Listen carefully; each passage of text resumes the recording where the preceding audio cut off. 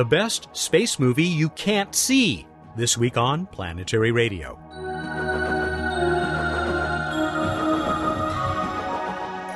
Welcome to the travel show that takes you to the final frontier. I'm Matt Kaplan of the Planetary Society. Today we'll welcome back former JPL director Ed Stone, who has been the Voyager mission's project scientist for more than 40 years. Joining Ed will be Blaine Baggett, director of a new documentary about what was probably the most difficult time in the history of the lab. We catch Bill Nye just before he gets on an airliner that may soon be sharing the sky with spaceliners. You should also prepare yourself for a somewhat zanier than usual edition of What's Up with Bruce Betts. Much less zany, though quite illuminating, is our opening conversation with the Planetary Society's senior editor and chief blogger, Emily Lakdawalla. Emily, is there some kind of rover club on Mars and driving backwards as part of the hazing? It's pretty funny. We now have the third rover on the surface of Mars that is trying to solve some driving problems by driving backwards. But it's for different reasons for every rover. But yeah, Curiosity's joined the club and is now capable of actually quite long distances driving backwards. And they've been really racking up the meters recently. And why have they made this choice? Well, apparently, and for reasons that I can't quite explain, the problems that tend to cause holes to appear in Curiosity wheels don't seem to be as bad when they're driving backwards. Honestly, I really don't know why that is, but it seems to be the case. I actually read a planning document at some point that said that the rocker bogie suspension system, which is the same kind of wheel and arm mechanism that's on all JPL-built rovers, it actually operates slightly better going bogie first than rocker first, which is the backwards driving direction. And they turn it around in the rover designs because that way if a rover gets itself into trouble, it's automatically pointed in the better driving way to get itself out of trouble. Oh, those clever devils at JPL. That's very interesting. Look, before we run out of time, say something about these route maps that you're very proud of. Oh, yeah. Well, I recently indexed all the different images that there are from orbit of the Curiosity landing site. And part of those images from orbit are images that are anaglyphs or 3D views. And so I've started producing route maps showing where Curiosity has driven in 3D. So if you happen to have red and blue 3D glasses, please go check out my blog and see for yourself the way that the terrain changes over time. Now Curiosity is driving into valleys instead of up on ridges, again, as a part of the strategy to avoid doing further damage to the wheels. And I've got my Spirit and Opportunity 3D glasses right here, and I'll tell you, it's a very nice effect. And you've got another 3D image, except that this one comes from the moon, where I'm guessing the Chinese space agency would love it if you two would drive backwards. Yeah, unfortunately, it looks like they're having real trouble getting the U2 rover rolling again. They haven't been specific about what the problem is, but at least the rover is awake and talking to Earth controllers, which is definitely the lion's share of the battle when you run into problems on a spacecraft. So that's the latest from the moon. The rover is not roving, but is still at least capable of doing science. All right, Emily, we'll be checking in again next week, of course. Thanks very much. Thank you, Matt. She's the Planetary Society senior editor and our planetary evangelist, and a contributing editor to Sky and Telescope magazine and ever so much more. That's Emily Lakdawalla. Up next is Bill Nye, the CEO of the Planetary Society. Bill, you globetrotter you, we catch you in Minneapolis. Before we let you run off to catch a plane, what are you doing there? We did the Sophia.org, which is a new part of the flipped classroom. So you watch some of your lecture at home, and then you go to class, and the teacher has those extra 10 minutes with you one-on-one because you watch some of the lesson or even a science demonstration at home on your tablet, your computer screen, your handheld device, whatever the kids are using that. And before that, I was at Oklahoma State, Stillwater, Oklahoma. Nothing but fun down there, let me tell you. I'm glad to hear it. And with all this flying around, I think it's interesting that our topic today is how, before too long, planes like the one that you're about to get on are going to be integrated into the same air traffic control system as commercial spacecraft. At least that's what the FAA is working on right now. Already planning. Right now, these commercial spacecraft are operating out of the desert of California. They're operating out of New Mexico, Texas. And so if you're flying from Dallas-Fort Worth to Los Angeles, which is what people do, if you're going to leave Los Angeles and go to Central America, you're going to cross paths with rockets full of people.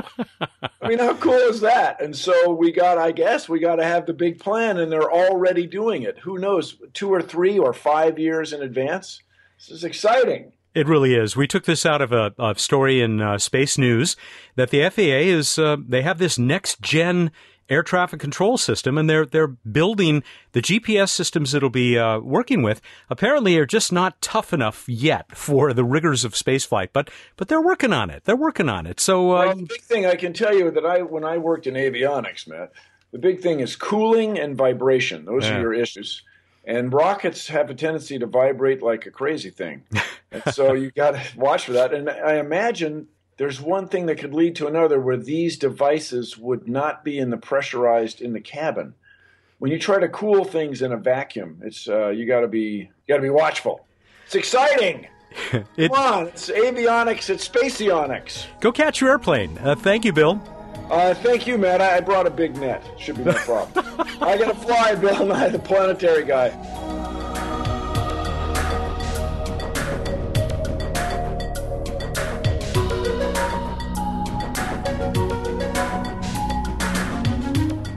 It's called The Stuff of Dreams, and it dramatically documents one of the most triumphant eras in the exploration of our solar system. Ironically, this new film is also the story of one of the most challenging and even discouraging times for planetary exploration. It stars colorful characters who just happen to be the scientists, engineers, and administrators who led the Jet Propulsion Lab and its greatest mission of the late 70s and early 80s.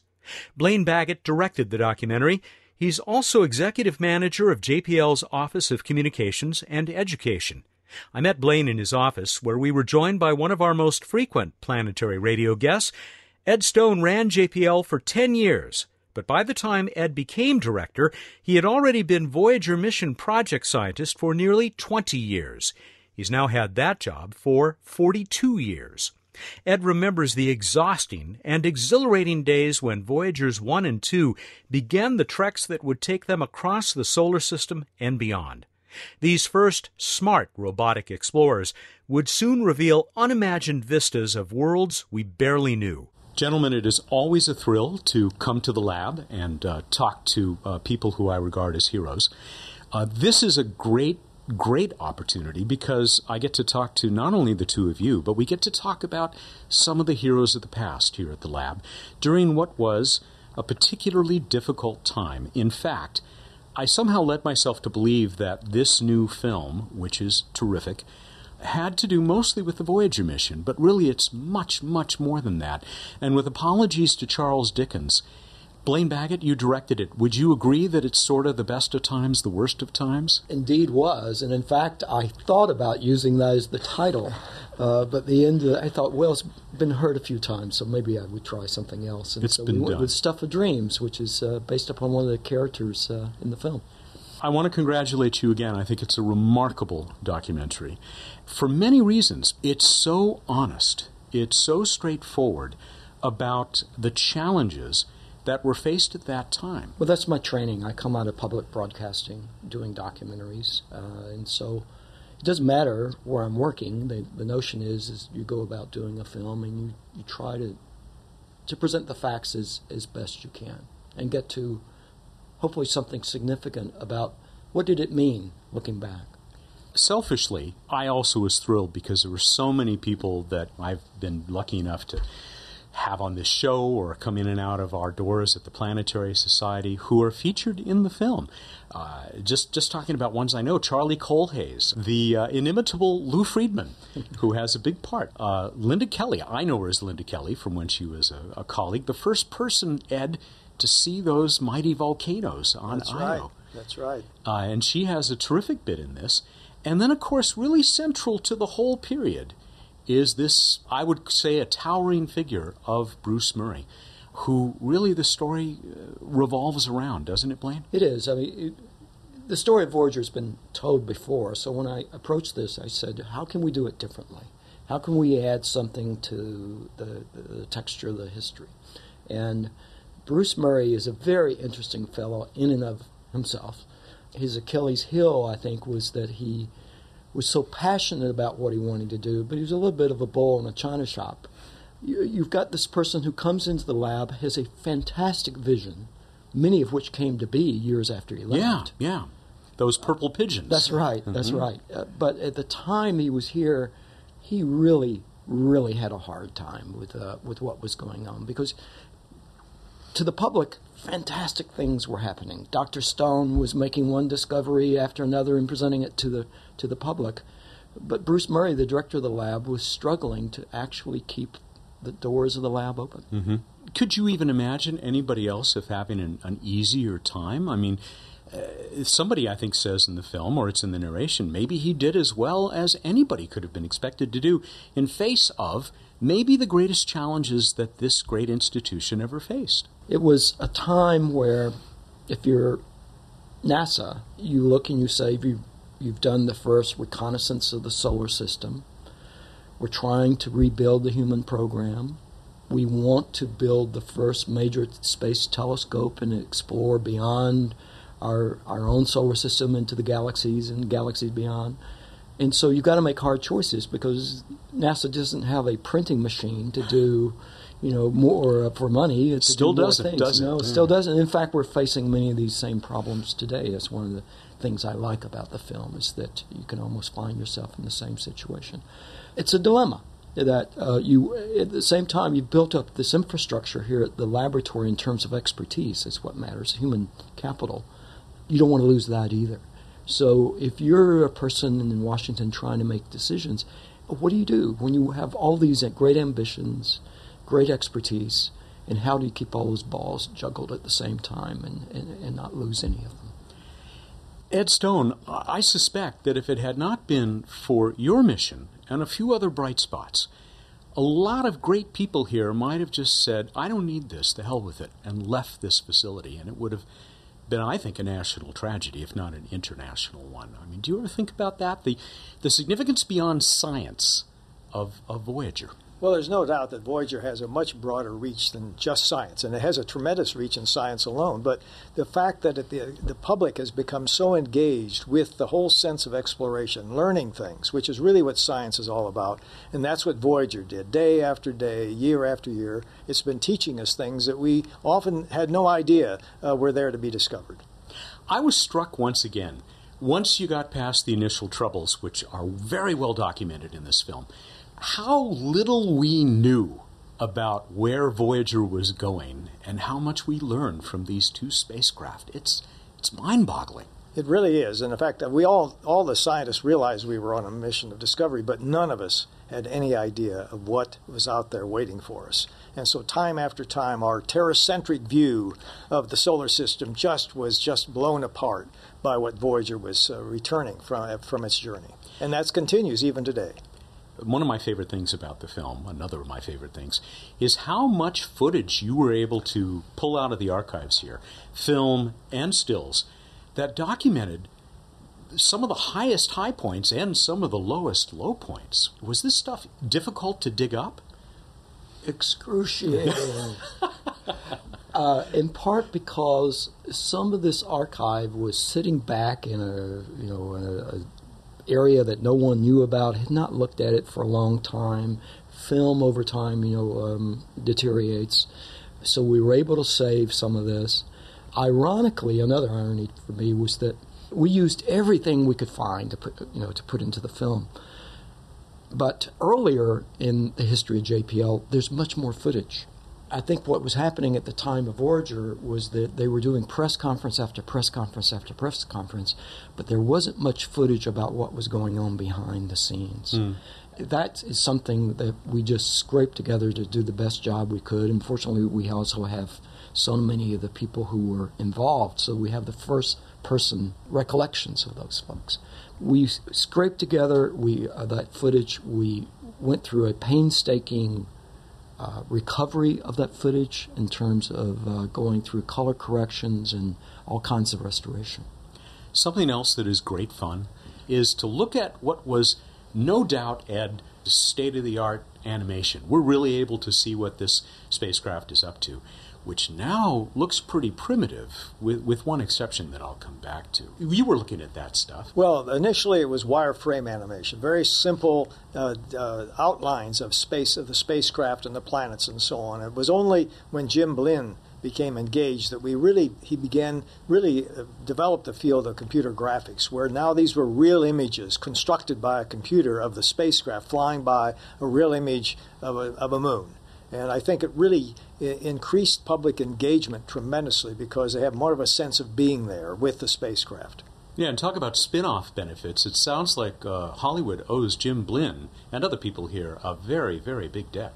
Well, it certainly opened their eyes to the possibilities of today, what's in almost every film, computer graphics. Blaine Baggett and Ed Stone will be back to tell us more about the stuff of dreams. This is Planetary Radio.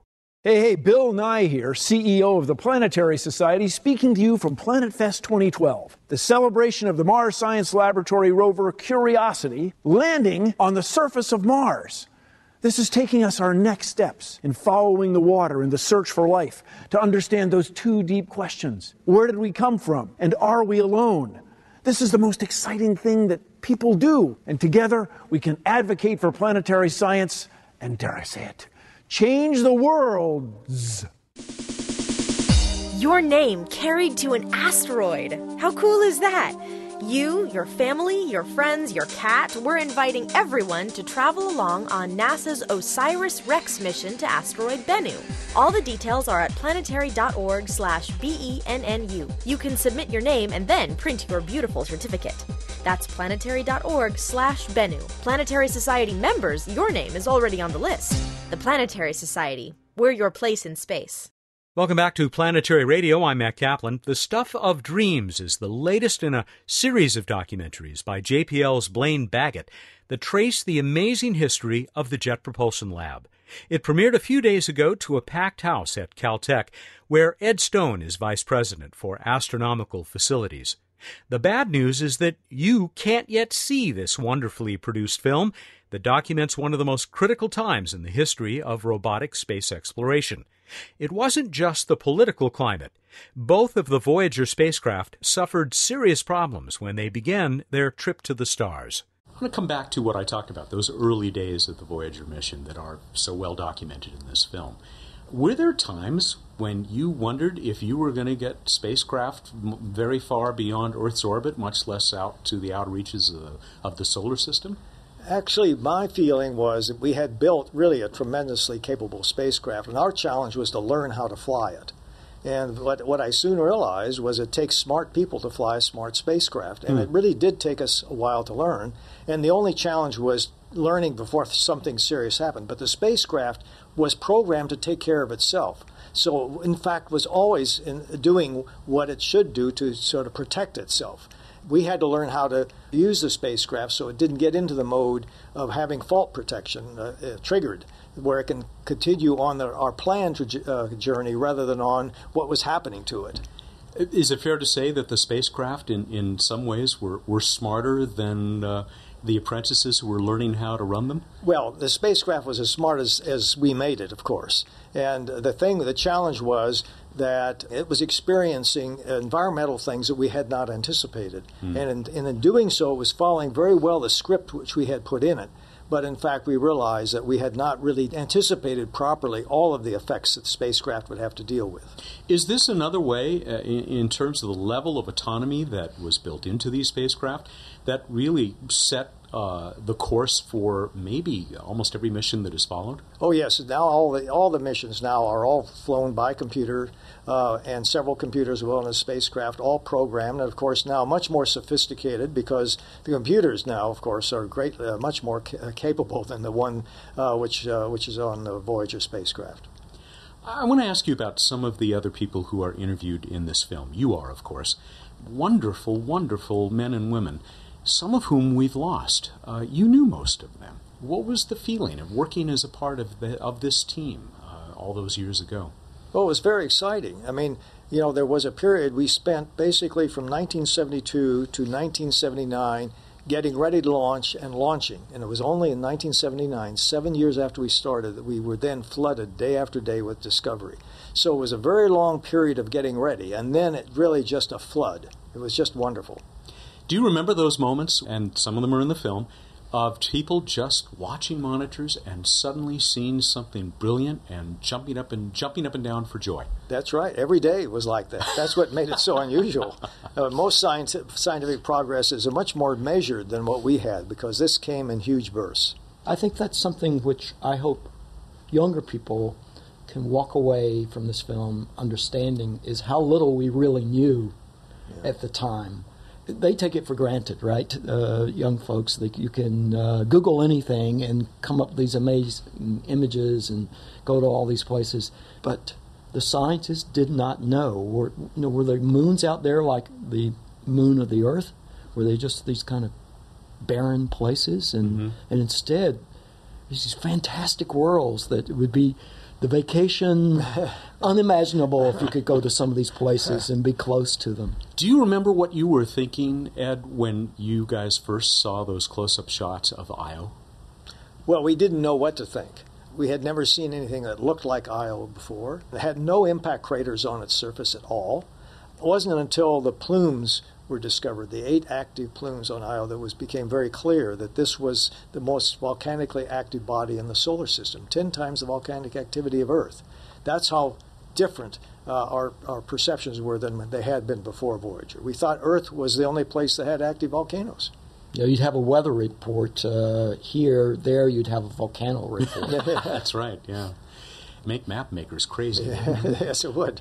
Blaine, if I remember correctly, Bruce says in the film, Voyager may have been the greatest mission of discovery since Captain Cook. Do you agree?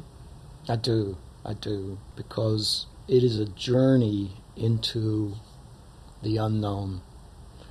We did not risk any lives. That has to be taken into account. But in terms of the knowledge that was gained, it is the equivalent, absolutely, of Cook. There are a couple of other Mariaisms in this. I already threw one of them out there, purple pigeons.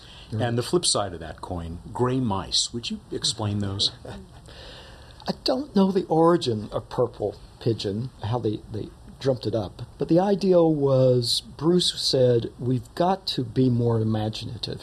He really felt that the way that the planetary exploration program would succeed is by bringing the public along instead of just the science. It had to be science and the public. And so he wanted exciting ideas. He said, let's call them something special, something unusual. You don't see a purple pigeon flying. So somehow they came up with the idea for something very interesting. And the opposite of that is a gray mice. A gray mice is something which is dull and small and doesn't get anyone really excited. Bruce Murray didn't want any gray mice. He wanted ideas that were purple pigeons that would ignite the imagination of the public. He wanted to have rovers on Mars. He wanted to map Venus with radar. He wanted to go to Comet Halley with solar sails, this incredible idea of solar sails. He thought big. He had really interesting ideas. And as I said earlier, many of them came true, just not on his watch. Yeah. There are so many other great segments and stories that are told in this film. For right now, Blaine, as we speak, it can't be seen. When and how do you hope, at least, that people will eventually be able to see this film? What we're trying to do is an entire history of the laboratory, from the very beginning through whatever the current time will be. And so I really want to compile them as a whole before we really do a major national release. These will be evergreen. These will be on shelves for years and years to come. And I do these in my spare time. This is not my day job. And I do them about one a year. And so we're up to the 80s now. Maybe in about 3 years, 4 years, I'll have the rest of them done. And then we'll talk about a mass distribution then. All right. A lot of stories left to go. I see a good miniseries in the future. Ed, the audience would never forgive me if we didn't get an update on what's going on with the spacecraft. Now, I think since we last talked to you, officially outside the solar system, at least one of them? Well, it's outside the solar bubble, not outside the solar system. The sun creates this huge bubble around itself for the wind of the sun, and Voyager 1 left that bubble in 2012. and is now in the space between the stars, interstellar space, which is filled with stuff that has come from the explosion of other stars, not stuff from our sun. And still a lot of influence from our solar system, right? I mean, the Oort cloud is still... We're still inside the solar system in terms of the Oort cloud, which is a cloud of comets. In fact, we don't get to the inner edge of the Oort cloud for 300 years more, and we don't get through it for 30,000 years more. So that part of the solar system is much bigger than the bubble the sun creates around itself. How much more life do we have in these spacecraft? We have about 10 years more lifetime. It's a electrical power. It's a natural radioactive decay of plutonium-238. And by the year 2020, we'll have to turn off our first science instrument. And by 2025, we'll have to turn off the last one because we won't have enough power. What are you looking forward to? What additional science might we get from Voyager 1 and 2? Well, outside, we are in a region which material has come from other stars. The magnetic field is from the Milky Way galaxy itself, and we're going to observe how that matter, as there's a wind, an interstellar wind, compressing the heliosphere and piling up outside of our bubble. And we will now be journeying into this region where the wind is piled up. The interstellar wind has piled up material that's come from other exploding stars. Going on 4 decades later, still a terrific mission, and you're still the project scientist. That's right. I still get to walk into my office and learn something new almost every day. And Blaine, you get to work with guys like this. It's a great privilege to tell this history and to meet the kinds of people that I get to meet. It's a great job. Gentlemen, it is a great privilege to have spoken to you for a few minutes on the show. Thank you so much. Best of luck with what I think is a terrific film. And Blaine, I hope you'll be able to get it out there where people can see it as soon as possible. Thank you very much. Blaine Baggett, director of The Stuff of Dreams, and JPL's executive manager of the Office of Communications and Education. Joining us in Blaine's office was former JPL director Ed Stone of Caltech, who has been the Voyager mission project scientist for 42 years. Back with Bruce Betts in a moment.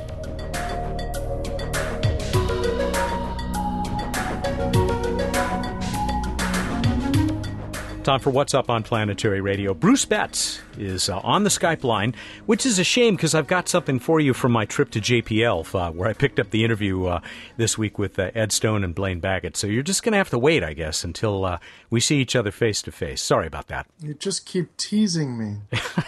I know, and it's such a great gift. Hey, speaking of great gifts, I had a listener, it was Mark Wilson, sent me this picture. Have you seen the photos of supermodel Kate Upton in the Zero-G plane, the Vomit Comet? I did. You admit it? It's okay. You can. Well, it's your fault. You forwarded it. Did I forward it? Yes. Yeah, I thanked Mark. He said that, Sandra Bullock in Zero-G is good. Kate Upton in Zero-G is better. I don't know about that. Kate Upton doesn't make me laugh. Sandra Bullock makes me laugh. Yet another message from Mark Wilson. He says, at the end of Gravity, spoiler alert here, folks, Sandra Bullock crash lands in Lake Powell on the Arizona-Utah border. Now, here's what I didn't know. At the beginning of Planet of the Apes, Charlton Heston crash lands in Lake Powell. Totally. That's 2 spacecraft now at the bottom of that lake. Well, 3 if you count the aliens. Okay, I've wasted enough time. What's up? Gosh. Oh, I just don't know where to go with this. So we'll go to the night sky and heavenly bodies.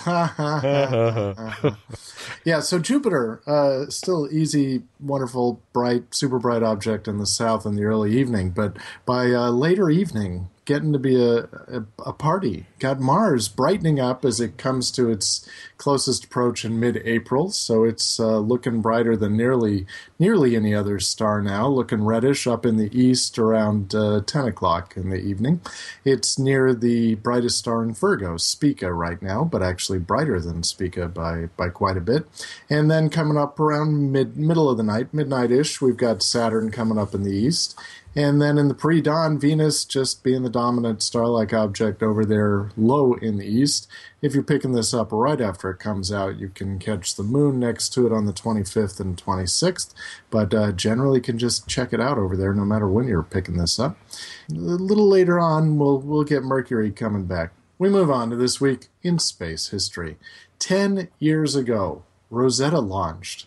Rosetta, the spacecraft that's still by plan, has not reached its primary target, but it will this calendar year party on Rosetta. So really cool, and it woke up, and it's 10 years ago it launched, headed to a comet. We move on to Random Space Fact. And I have to apologize because it was my intent to get Ed Stone saying Random Space Fact. Now, wouldn't that have been cool? I completely forgot. Everyone is sad. This one I pulled off the Year in Space calendar. If you're looking for a pretty calendar, you can still pick up the yearinspace.com. You can pick up the calendar. And on there, you would find out that in Titan's atmosphere, liquid methane falls slower than on Earth, got a lot lower gravity and even a thicker atmosphere, and comes in drops up to twice the size of Earth's raindrops. When they remake the Butch Cassidy and the Sundance Kid, it's you give a whole new thing to raindrops keep falling on my head. Methane raindrops keep falling really large and slowly on my head. Burr. All right. Okay, we move on to the trivia contest. What region is between ultraviolet and gamma rays in wavelength? How'd we do, Matt? Big response once again. I don't know what has caused this to take off, so perhaps the Beyond Earth letterpress poster from Chop Shop, which has been won this week by Juliana, and she knows that I'm going to mess up her name. She said it would be okay. Juliana oh, never mind. You know who you are, Juliana. It's the Juliana who lives in Rhinebeck, New York, where I honeymooned at the Beekman Arms, the oldest inn in America. George Washington slept there. And so did I, although not together. Oh, this is a particularly weird show, and I blame you. Do they have a plaque? They do. They absolutely have a plaque. No, I meant that says Matt Kaplan. So. No. Are you sure? No, I keep writing to them saying I'll pay for it, but not so far. You know what? I haven't given the answer. It's X-rays, right? Yes, indeed. Okay, I only have one other note to read to you. This one came from Nick Ray, R-A-E, remember that name, in Peoria, Illinois. He said, on a related note, we're having our first child in April, and we are planning for her to refer to my mom as, wait for it, Gamma Ray. I thought you'd like that. Nice. I hope they name her X. I'm sure they've never heard that joke before. Yeah, I bet. Okay, well, thank you, and we're ready for another one. What is the approximate range of elevations on Venus? So, like on Earth, it's around 20 kilometers, a little bit more, separating the top of Mount Everest from the bottom of the Mariana Trench.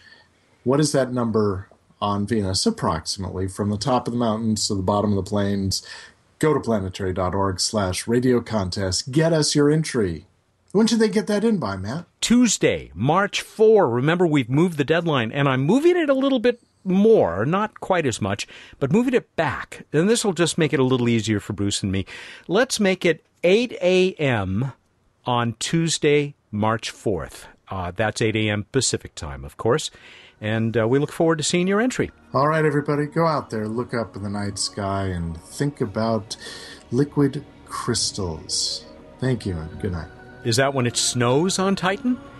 He's Bruce Betts, the director of projects, who joins us every week here for What's Up.